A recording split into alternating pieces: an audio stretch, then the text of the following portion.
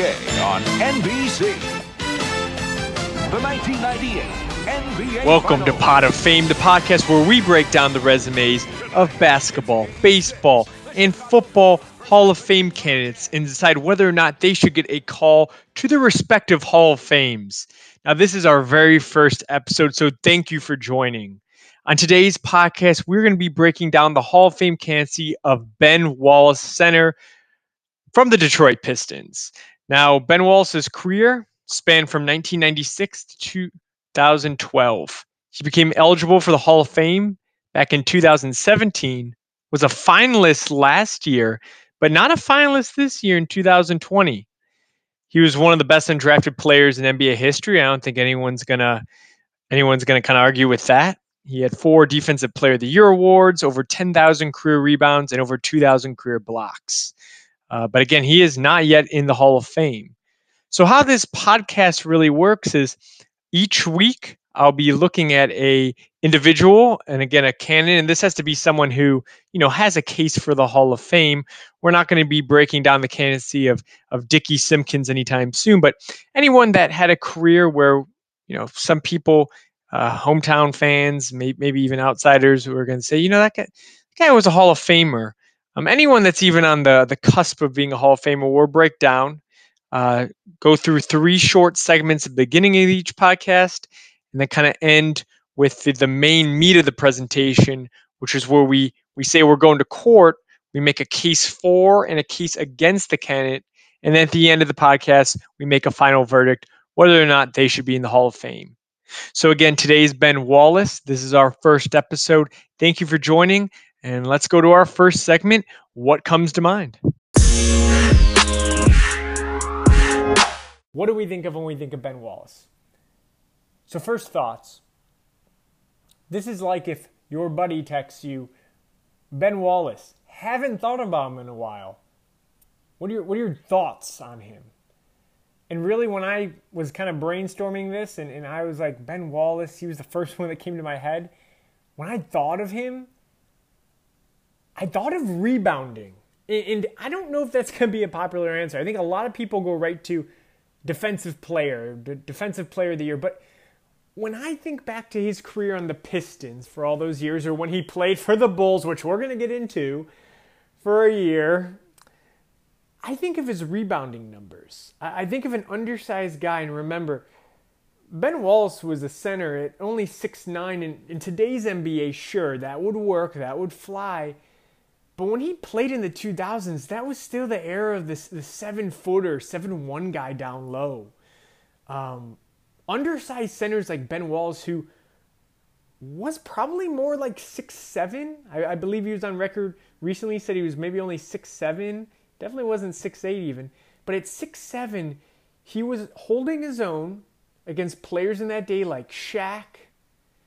That was the end of the Ewing, Robinson era. Like, he was holding his own against these 7-footers at 6'7", and was in the top 10 in rebounding almost every year, leading the league in rebounds a couple years at just 6'7", 6'8", 6'9", whatever he may be. Undersized center, lead the league in rebounding.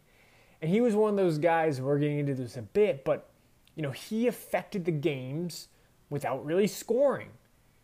And when you see the box score of Ben Wallace, he would put up those fun box scores where it's like 4 points, 22 rebounds, 10 offensive rebounds. Like, great offensive rebounder. If you watch any of his clips, he's not scoring with low post moves. It's tip dunks. The amount of tip dunks you see when you look back at Ben Wallace's baskets is kind of astonishing. You're like, okay, you're just looking at highlights, but you got to remember the guy averaged like 5 points a game. So if you're watching a tip dunk, that's half of his points for that game, more or less on average. That's a lot.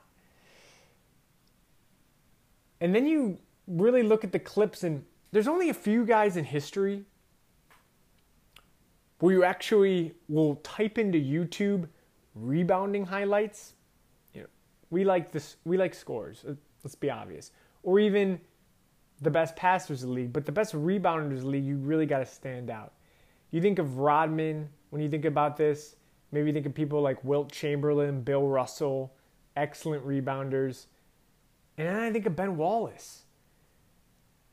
He was one of the last people to really do kind of the one-hand snatch to the other hand with the ball. Like, it doesn't go up with two hands. It's honestly probably not what they teach you or would ever want you to do, but he would kind of go up with one hand, snatch it down, pull it into the other, and then kind of push on the break. Not many people do that today. There's a lot of art to that. Again, art to rebounding, not something we all kind of talk about too much. But it's kind of what he was all about.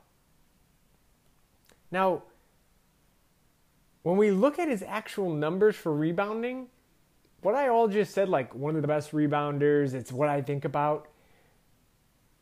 Here's some of his numbers. He's over 10,000 career rebounds, which is 33rd all time in NBA history.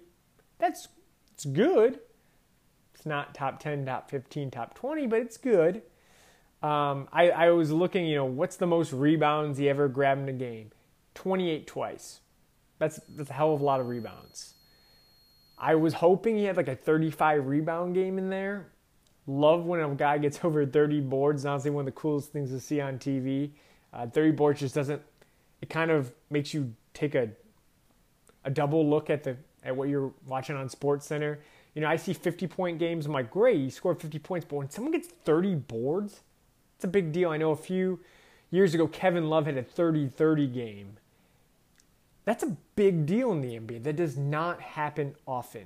Unless your name is Wilt Chamberlain. Then he averaged that basically. That's different era, different player, automatic shooting Hall of Fame. But anyway, really quickly back to the rebounding numbers. I guess when I was going through it, he only led the league in rebounding twice. I was a bit surprised by that. I thought it'd be more. But he was top 5 6 times. And when you look at his highest numbers, 2002, 2003, that was kind of his peak prime. That was when Pistons were going pretty deep in the playoffs. They won in 2004. In 2002, he averaged 13.2 rebounds, led the league. And then 2003, he averaged 15.4 rebounds. And again, 15.4 rebounds as an undersized center when the league was anything but undersized. It could not be more impressive. It really couldn't. Those 15 boards, he was fighting in the paint for every board. He was also getting around 5 offensive boards per game, which is extremely high when it comes to O boards. He was a monster. And then before we get to the next segment really quick, just one more thing I wanted to break down. His playoff rebounding numbers. Now, probably not too many of you are combing through Ben Wallace's playoff rebounding numbers, but when I'm really looking at Hall of Fame candidacy of anyone in the NBA, I look at their playoff numbers. And they at least got to be the same as their regular season numbers. But the greats, they elevate their numbers when it gets to the playoffs, when it gets to the big time. Because, plenty of people, and I'm going to go to points because it's just natural, but plenty of people can put up 25, 30 points a night. It happens Zach LaVine averages 25 points a night, okay? Nothing against Zach LaVine, but that's great. It's when you get to the playoffs, when you're averaging 25 points a night. That's a big deal because no one cares if you're scoring 25 points against who's the worst. Okay, this is weird. I was like, who's the worst team right now? It's the Warriors. That does not sound natural coming out of my mouth, but the Warriors are like the worst team in the league right now because of injury. So, if you score 25 points against the Warriors, I don't care. But then you score, 25 points against the Clippers in round 2 of the playoffs. That's a little better. So I always look at playoff numbers. Do they elevate those numbers? And Ben Wallace really did. From 2002 to 2005, again, the peak Piston years, he averaged 16.1 boards. That was across 10 games. He only made it to the second round that year. But then the next year, 2003, across 17 games, so they're making it to the Eastern Conference Finals that year, 16.3 boards a game in the playoffs across 17 games. And then you look at 2004, when they actually went to the finals, 14.3 boards across 23 games. And then 2005, when they actually won the finals. Oh, I'm sorry. 2004, they won the finals, 14.3 rebounds. 2005, when they lost, only 11.3 rebounds.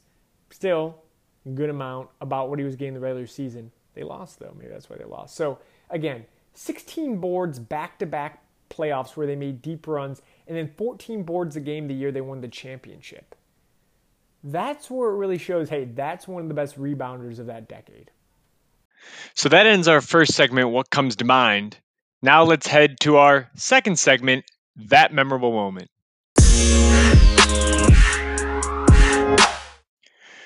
So that memorable moment, what are we talking about here? What is this segment going to be?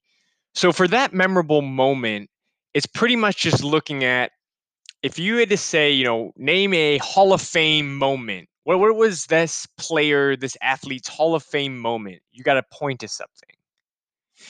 If you look at the top athletes of all time, the ones where we don't have to do this podcast for, like when LeBron retires, I'm not doing a podcast for LeBron. I hate LeBron, but I'm not. The guy could not be a more clear-cut Hall of Famer. Like he could have retired 5 years ago and been an immediate first ballot Hall of Famer. The guy's getting in, no brainer, right? So if you were like point to LeBron's most memorable moment, he has a bunch. Like there's a bunch of things you point. He has a bunch of Hall of Fame moments. Jordan is too many to. It blows my mind just trying to think through what would Jordan's Hall of Fame moment be, since he had, I feel like, multiple every season. Again, I'm from Chicago, but what I'm trying to say here is every Hall of Famer, no matter what sport, you should be able to point to a season, a series, a playoff series, a big game, a big moment, whether that be a Super Bowl, an NBA Finals, a crucial moment in time where they came up big. They put on a performance that was Hall of Fame worthy. It stood out among everyone else. It wasn't they had a great game, a great season. It was something that really put them above and beyond, puts them in a Hall of Fame, right? And that's what this section is. And usually, if there's an actual Hall of Fame candidate that has a serious candidacy to get in, we're gonna struggle almost to be like, oh, what is their most memorable moment, right? But if you're kind of struggling to even come up with something, if you're trying to pitch me, oh, they had a really great game 7 in the first round of the 2004 playoffs, that's not that convincing. Their wild card game performance, they threw for 400 yards in the air, sick. But that's not a Hall of Fame moment. That I wouldn't consider that a memorable moment. And if it is the memorable moment, they're probably not a Hall of Famer. And you could maybe, I hope you keep listening to the podcast. But if you really just listen to be like, are they? Aren't they? That's all you care about.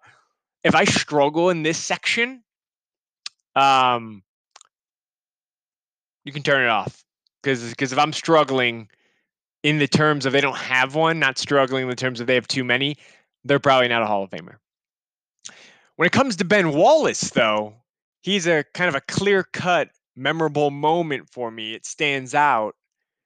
So again, you can keep listening because he's kind of passing the test here. And again, I will not break this down every time, but he's passing the test here because he does have a memorable moment. And it's pretty easy to pinpoint that moment. And that was Game 5 of the 2004 NBA Finals when Big Ben played for the Detroit Pistons, and they were facing off against the LA Lakers. Now, if you can remember back to 2004, the previous 3 seasons, the Lakers were on their dynasty run. They had won the last 3 championships. They had Kobe, rest in peace. They had Shaq, and it looked like no one could touch them. They were the Lakers, and they were, in my eyes at that point, unbeatable just from the sheer dominance of Shaq and the emergence of Kobe Bryant. But this Detroit Pistons team, and this is the team that's famous for having no all-star players, they always say, even though they did have all-star players. But it was more of a team dynamic. There was not the superstars as the Lakers had with Shaq and Kobe, but it was a collection of talented players that worked together as a team. And Ben Wallace was the anchor of this Detroit Piston team that featured, Chauncey Billups, Rasheed Wallace, Tayshaun Prince, Rip Hamilton. Ben Wallace was the anchor of this team. In Game 5 of the 2004 NBA Finals was a game that if Detroit won, they would clinch their first NBA title since the Bad Boy Pistons of the 80s. So this was a big game, And having the Lakers on the ropes here was pretty significant because, again, up to this point, they were pretty much unbeatable as they had won the last 3 NBA championships. So with a championship on the line here, and with a win, they could again be the champions, beat the Lakers. They would end the three-peat. Ben Wallace puts up an 18-point, 22-board game with 10 offensive rebounds, not to mention 3 steals and a block, for a plus 23 plus minus, which led the team for that game. So again, this is against Shaquille O'Neal. He's dropping 18 and 22 boards against Shaquille O'Neal. Okay. Shaq in this game only had 20 points and 8 boards. Okay. So Ben Wallace, again, is 6'7", 6'8". He's going against Shaq, who's 7'1", probably 320 pounds at this point of his career. And he's only scoring 2 points less than Shaq. And he's out rebounding him 22-8. Okay. So he completely outplays probably one of the top 15 players of all time in a pivotal moment of the NBA Finals where the Pistons are clinching their first championship since the 80s. So this in itself is a Hall of Fame moment by Ben Wallace. A performance in a game that means a lot where he's going above and beyond his normal scoring numbers. As we're going to talk about throughout this, Ben Wallace was by no means a scorer. If anything, he was getting a few tip dunks here and there, and that was his offense. So 18 from him in an NBA Finals game is beyond anything he's doing on a normal basis. And then 22 boards, he's a rebounder, but even getting 22, and especially in Shaq, that means a lot. And if you go that back through, if you're bored, the NBA hasn't started yet, you want to kind of get jacked up for the new NBA season, starting at the end of this month, fingers crossed. Go back and watch this Game 5 performance from Ben Wallace. Specifically, look at him in the second half. The Pistons are kind of starting to get away, kind of come away with the win in the second half. And he does a couple of things that are they stand out.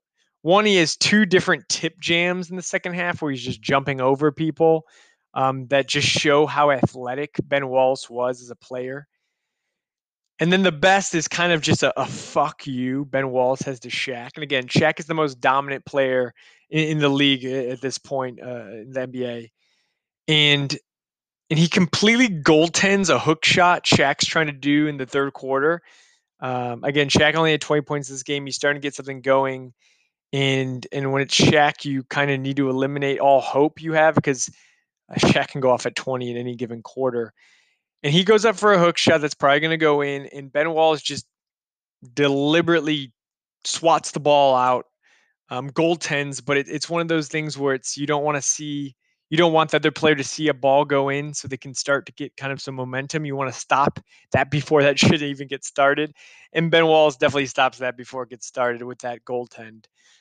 It's a great moment of the game. It's really showing he's not intimidated by Shaq, and obviously putting up an 18-22 game in the finals against Shaq shows you're not intimidated. But Ben Wallace really put together one of his best games in the playoffs at a moment where everything was on the line. Because again, if the Pistons lose Game 5 and the Lakers have to win a Game 6 to get to Game 7, that's a dangerous game. Again, it's not an elimination game by any means for the Pistons. They still would have 2 more games to clean it up. But I'm a Cubs fan.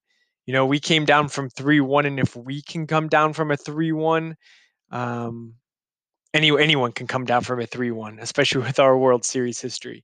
So for the Pistons to win Game 5, it was crucial.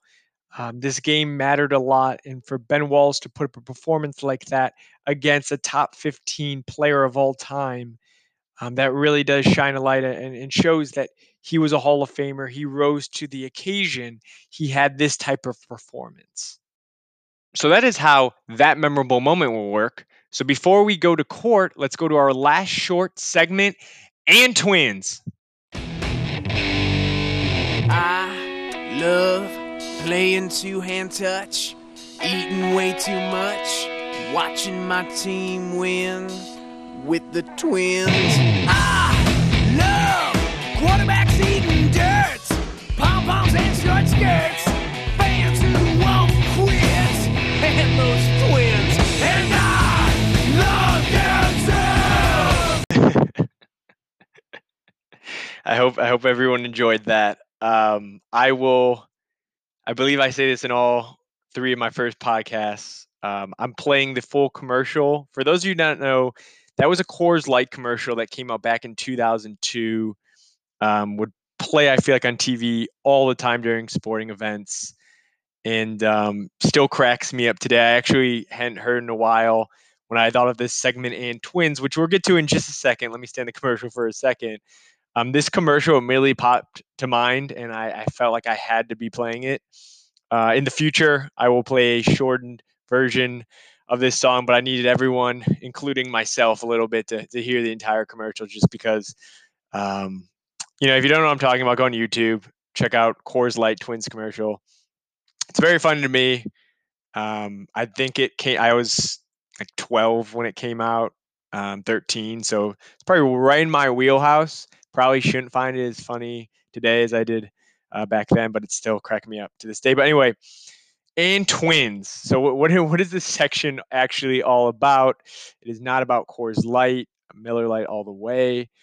But and Twins is pretty much, let's take a look at who's already in the Hall of Fame, and then how does the player we're taking a look at, so in this case Ben Wallace, who do they closely resemble that's already in the Hall of Fame, I guess. And again, just like memorable moment, that segment, if it's hard for me to find a comp, if you even have someone that's kind of a comp that's already in the Hall of Fame, you're apparently a trailblazer, because you're going to be the first person getting in with your credentials. You're probably not getting in. So if I have trouble finding a comp for you, not good for your candidacy. But for Ben Wallace, this and Twin segment could not fit more perfectly, because I feel like he has kind of perfect twin already in the Hall of Fame, and that's Dennis Rodman. Dennis Rodman and Ben Wallace have very similar careers, both kind of with their stuff off the court, how they came into the league, to how their game was on the court.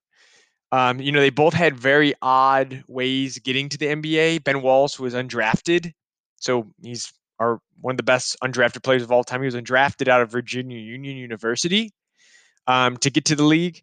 Rodman came out of Southeastern Oklahoma State to come to the league. So those are not, and he was a second round pick. So neither of them came into any major fanfare. They both had memorable hair. I mean, Rodman's took it to another level, but when I think of Ben Wallace, I think of the fro.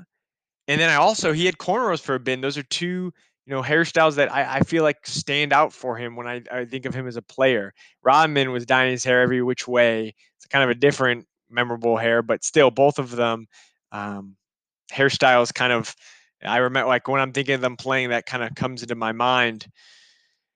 They were both parts of infamous moments in NBA history. So Rodman has too many to go through. I'm not going to go through the laundry list here. He had a lot. Let's just put it that way. Ben Wallace was, for those of you who have forgotten, he started the Malice in the Palace. Now, let me be clear. He didn't start. He's not the reason. He should not be blamed for Ron Artest and a few other Pacers going into the stands. But he's the one that got Artest all riled up when he fouled Artest to get him and shoving him. That's what got this all started. Him kind of confronting Artest, getting him riled up. That's when Artest then went over to the sideline. He was laying down the table. Then someone threw something at him. That's what actually started that catastrophe. But Ben Wallace was a part of that. He's part of that history. So again, not exactly the same, but they're both parts of extremely infamous moments in history. Both won championships for the Pistons. So when Ben Wallace won that championship in 2004 for the Pistons, they had not won since Rodman was on the team in the 80s. So they both have Pistons championship rings.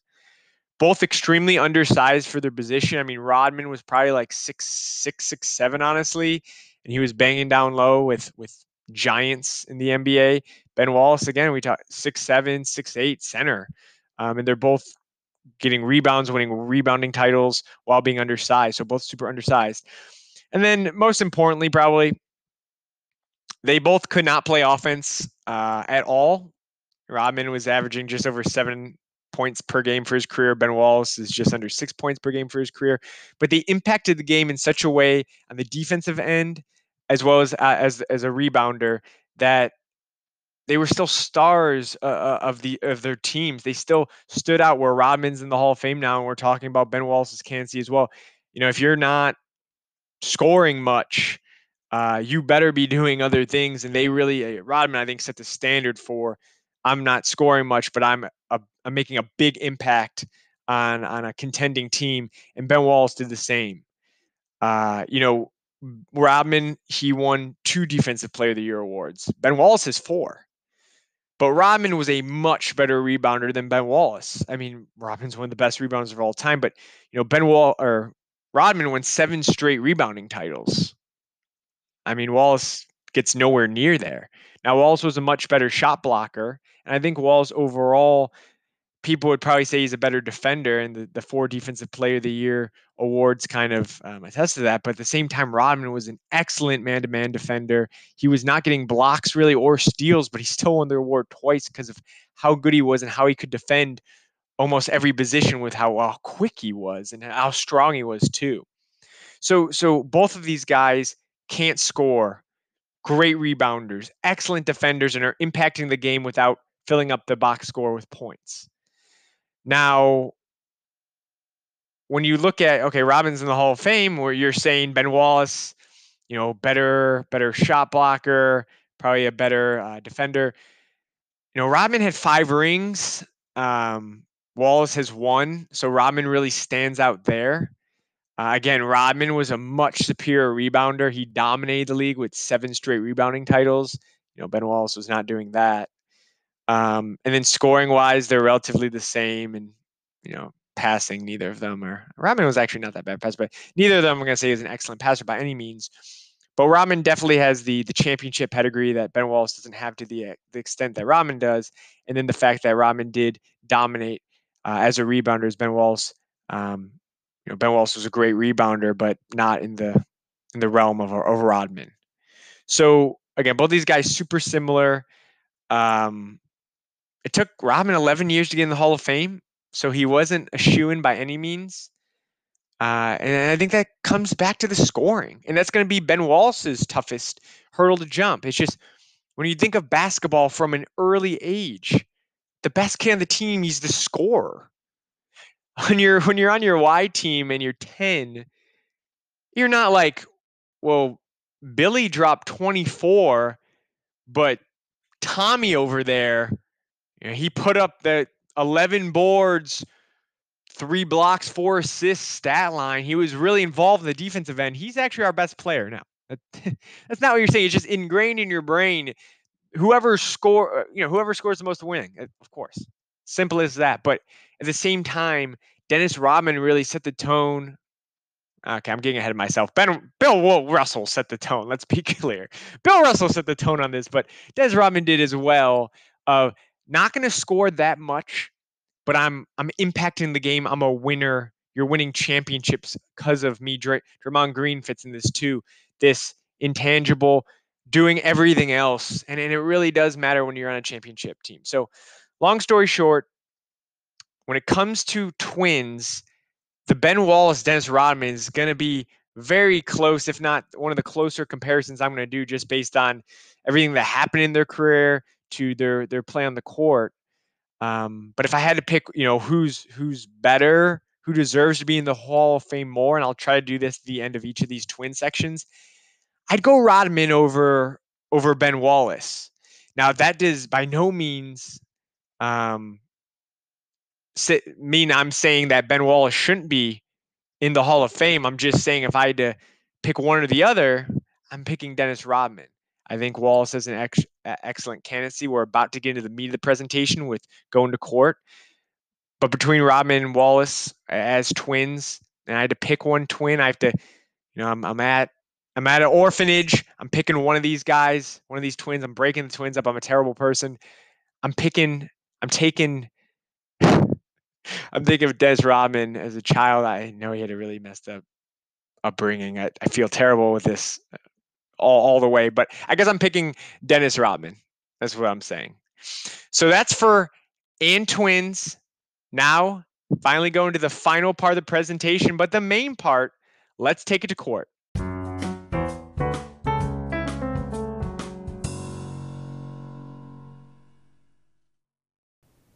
So case 4. Let me rattle some stuff off for you. Ben Wallace, as I said, 4 Defensive Player of the Year awards. 4 in 5 years, actually. One of only 2 players to win 4 Defensive Player of the Year awards. The other guy, Mutombo, who is in the Hall of Fame. He was a 3-time NBA All-Second Team, 2-time All-NBA Third Team. So for half of the 2000s, he was one of the top 2-3 centers in the league. Okay, that's a big deal.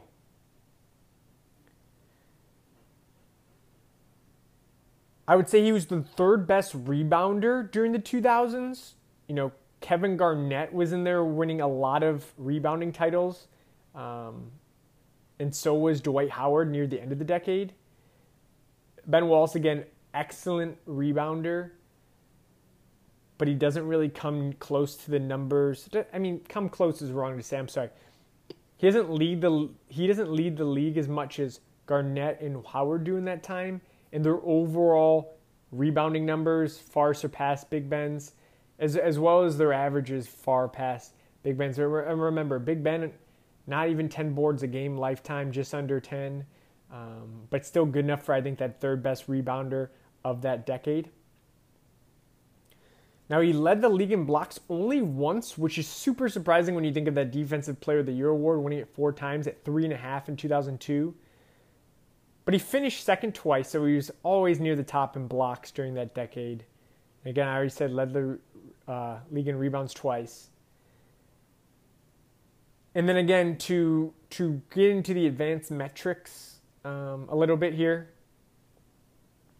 he's top 15 all-time in NBA history in defensive win shares, and that puts him ahead of players like Mutombo and Rodman, who again are both in the Hall. And then again, remember, he was the anchor on one NBA championship team, which does mean something. That championship, especially being an important part, it's not one of those I won it on the bench later in my career kind of championships. I was one of the main reasons why we won the championship. He always will have that on his resume. That's a big deal. So case 4, best defender in the 2000s.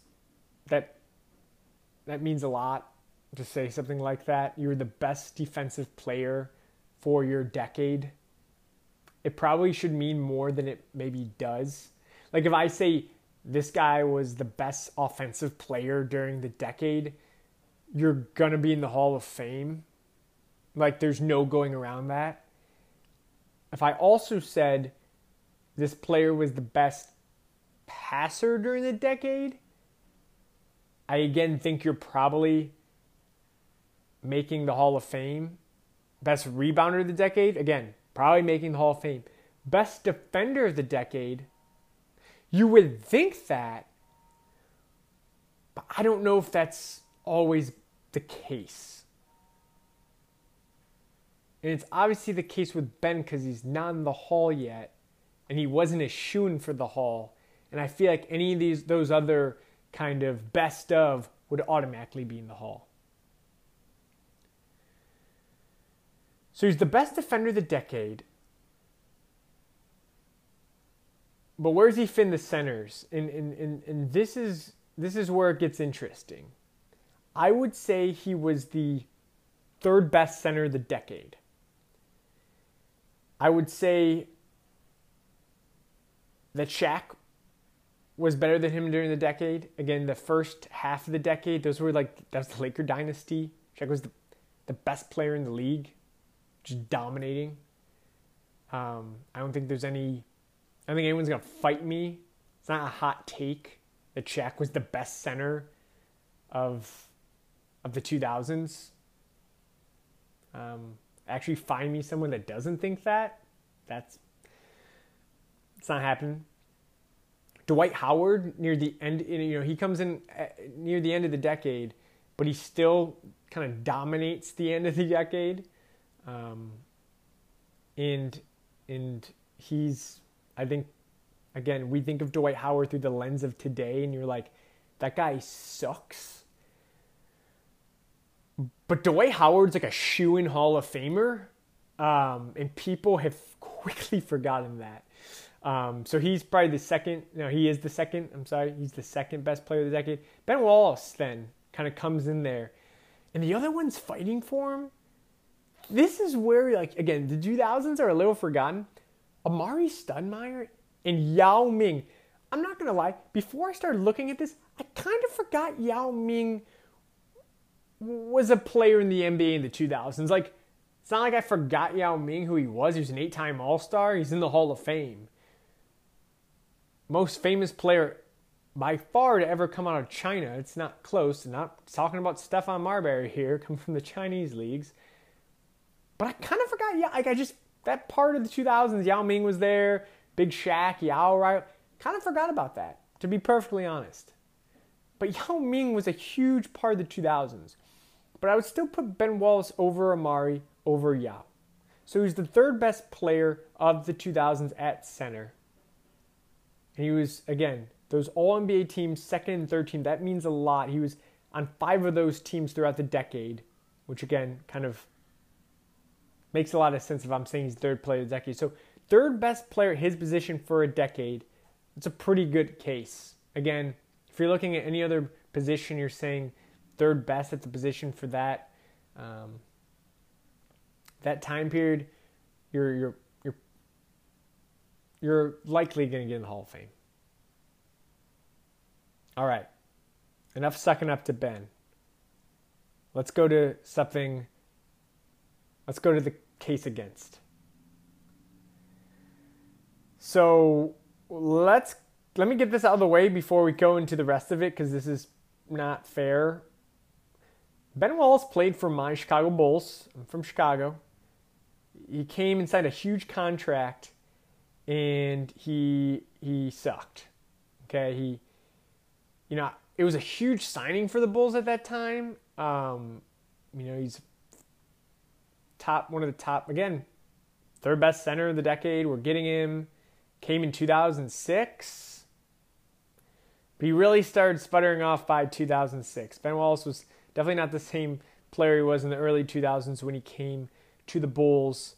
Did not last very long. I don't know what we were thinking. I don't know. Again, maybe we didn't watch those 2004 finals, but when someone doesn't score much, like Ben, it's great when you're on a championship caliber team and you're doing all those little things, but you got enough people to kind of carry the extra weight. But with Ben on the team, he didn't have that exactly yet.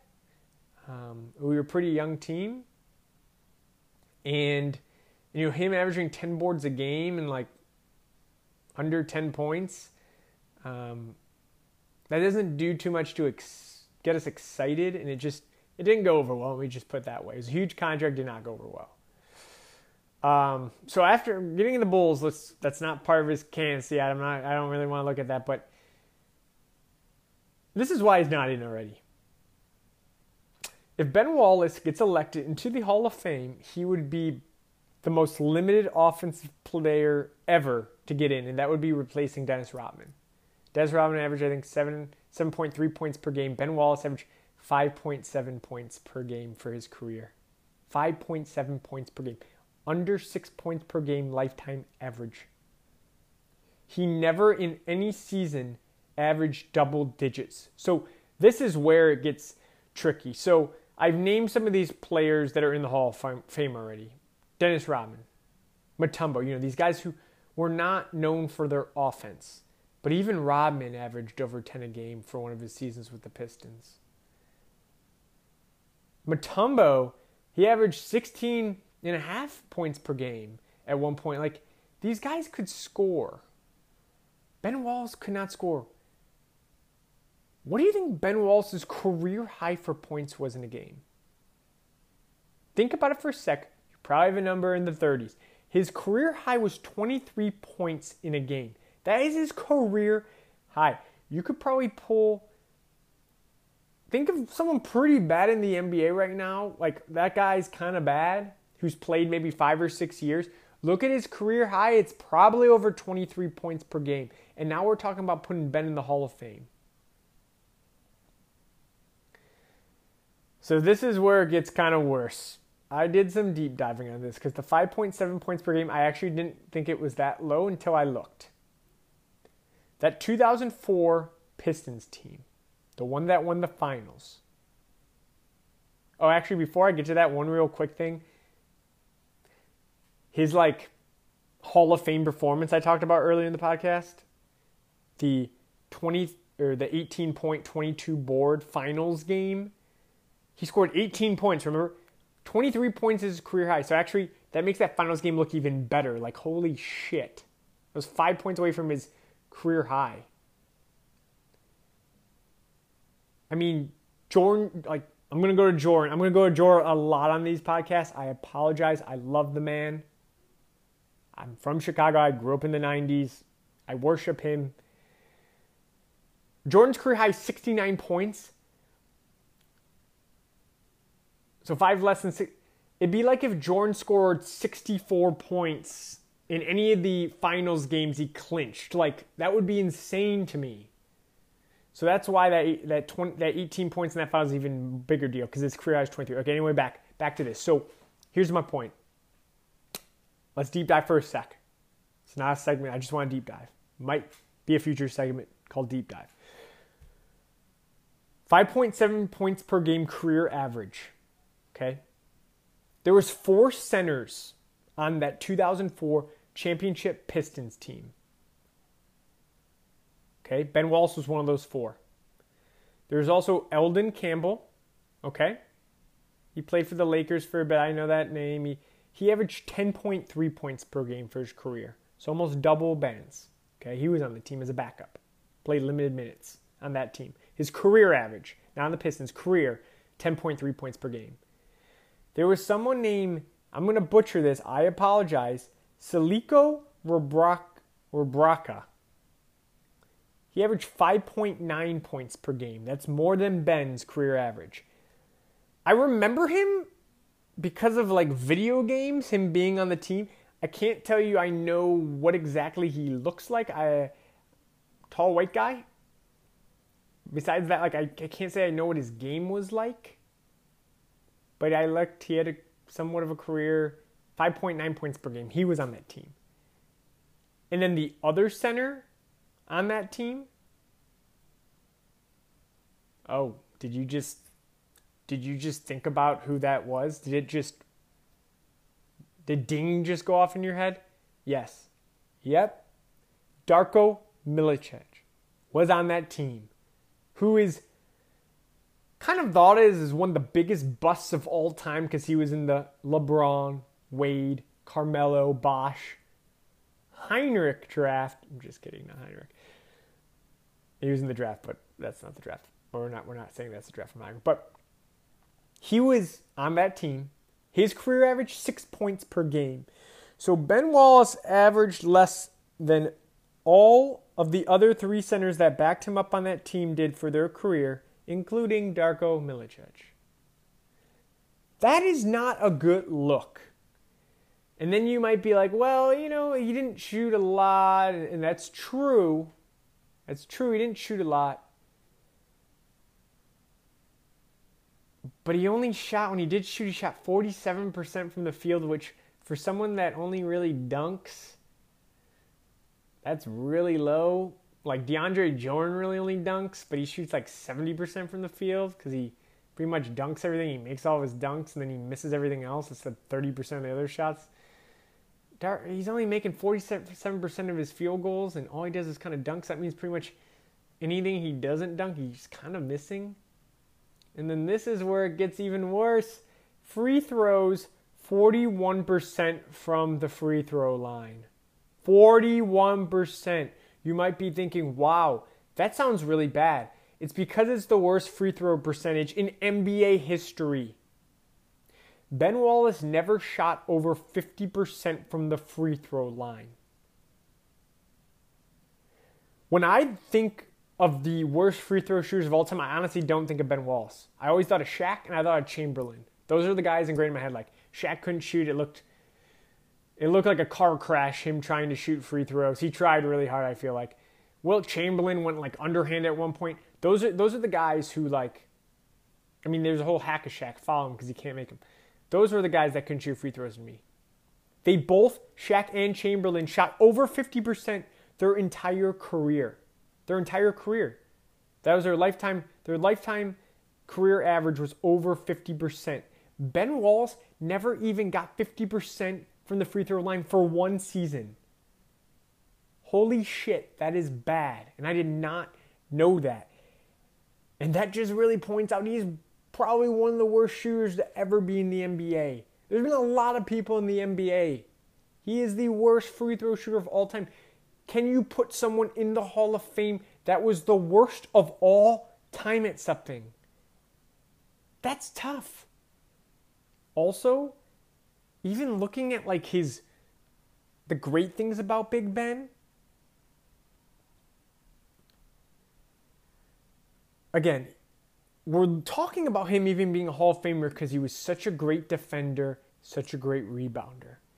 But when you're getting the Hall of Fame and you're averaging 5.7 points, you can't shoot, you can't make free throws, you got to be the best of the best at what you're specializing in what you dominate in, right? You were the dominant guy.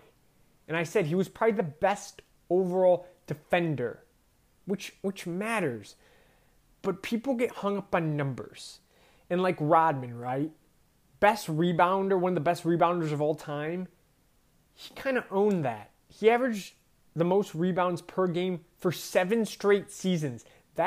Yes, he was the best rebounder. There's no arguing there. Like Mutombo, one of the best shot blockers of all time, he led the league in blocks 3 times, led the league in rebounding. My notes are terrible here. He led the league in rebounding 3 times, blocks twice. Okay? So they're really kind of owning these categories multiple times. I mean, Rodman really dominated. Mutombo, blocks and rebounds. I mean, Wallace, I went to do earlier, he led the league in rebounds twice. Okay, that's not 7 times like Rodman. He didn't own the decade. He did well in the decade. But he only led the league in blocks once. I mean, Theo Ratliff, remember that guy? He led the league in blocks 3 times during that time. Dwight Howard did it twice, and Marcus Camby did it 3 times. Ben only did it once. He's probably only the 4th best shot blocker of the decade. So again, overall defender, because he was great at stealing the ball too. Overall defense, great. Probably the best defender of the decade. But he wasn't the best shot blocker of the decade. He wasn't the best rebounder of the decade. So he wasn't the best at either of those for the decade. So you really got to hang on the fact that he was the best defender. But I think that can be argued. Like, 4-time Defensive Player of the Year award, it's hard to argue, but you can make the argument where Dennis Rodman led the league in rebounding 7 times during that time period. No one's arguing there. It's not like, what? No. 7 times led. No arguing. Ben, you can make a case other people are in the realm of that best defender. Rodman was far and away the best rebounder. So, again, if you're not going to score, if you're kind of that guy who does something extremely well, you're the best at something, I think you need to shine a little more than Ben did. And then finally, if you're just looking at like his overall stats, let's just throw it out there. His lines of 5.7 points per game, 9.6 rebounds per game, 1.3 assists at a 47, 14, 41 clip for field goal percentages, 2 blocks, 1.3 steals. That's going to be the least sexy stats in the Hall. And I know Ben's so much more than stats, but it's just, I mean, not even double digits in rebounds. It's kind of weird when we're talking about he was a great rebounder, he was a dominant rebounder. It's just not a great look for a Hall of Fame candidacy. And again, Ben didn't play forever or anything like that. I mean, he's 13th all-time in blocks at just over 2,000 blocks. Nothing, not even top 10 in blocks, I guess. Something that I think people, again, I thought of him about rebounds, but blocks and rebounds are his thing. 13th all-time in blocks. If I'm getting in the Hall, don't you think he's got to be top 10? I don't know. Okay. So that's the case against. So wrapping up, let's get to the final verdict here. Hall of Famer or not. So I guess this is what I got to say here.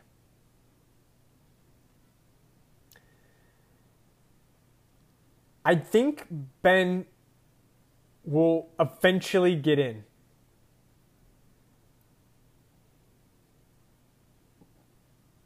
In saying that, it might be a while. For Rodman, he 11 years after he retired is when he got in, and I think his candidacy. I think he had a better resume to get in than Ben. Rodman had the championships. He had 5. I said, he didn't score well like Ben, but at the same time, he led the league in rebounding for 7 straight years. He had years he was getting 18 boards a game. He had 2 Defensive Player of the Year awards. I mean, he was one of the best defenders. Ben doesn't have those lifetime numbers that are kind of crazy. He didn't really dominate stat-wise, at least, blocks or rebounds like you would want him to, not being so well-rounded. And then the free throw line numbers, just in the field goal percentage, those kind of kill him. But the reason I think he'll get in is, again, 4 Defensive Player of the Year awards. It's hard to neglect, and I think that the biggest thing was, again, he was probably the best defender of a decade, and I think you get in with that. And then you throw in his 5 All-NBA teams. I would venture to say, I don't know this for sure, but I would venture to say no one's made 5 All-NBA teams and not gotten into the Hall, even if it's 5 All-Third teams, which, Ben had some second teams in there. The All-NBA team is a big thing for me, at least. It shows you were one of the top 15 players if you make one of the 3 teams, roughly. Again, centers sometimes get in and they're not maybe the best. Or some years, it was very hard to be a center. But long story short, roughly, if you're on the All-NBA first, second, or third team, you're a top 15 player in the league. And Ben was around that for 5 different seasons. That means a lot. And then that finals performance, it's a big deal. He won a championship, and he played a giant part in it. He didn't win the MVP, but he was a giant part. So I think that championship, those 4 Defensive Player of the Year awards, along with those 5 All-NBA teams, can help voters get past the really rough stats he has, and he can get in down the line. But I think he was just a finalist. I think it's going to take him 5, 6, 7 more years to get in. I really think so. But I do think he will get in. So, final verdict, Ben Wallace does get my vote for the Hall of Fame. But I do think it will take some time. I think you just can't leave Big Ben out for what he meant to the NBA during that time period. Especially considering how undersized he was in an era when there were still giant centers out there. There's still Shaq and Dwight Howard roaming around, David Robinson roaming around, and then big guys like Tim Duncan, KG, Chris Webber. There's some big-time guys down low, and Ben Wallace was battling with all of them and was top rebounding, getting block shots during that time. So Ben Walls, Hall of Famer. So thanks for joining. Subscribe and tell your friends about this if they have any interest in kind of listening to debates about Hall of Fame candidates. Thank you.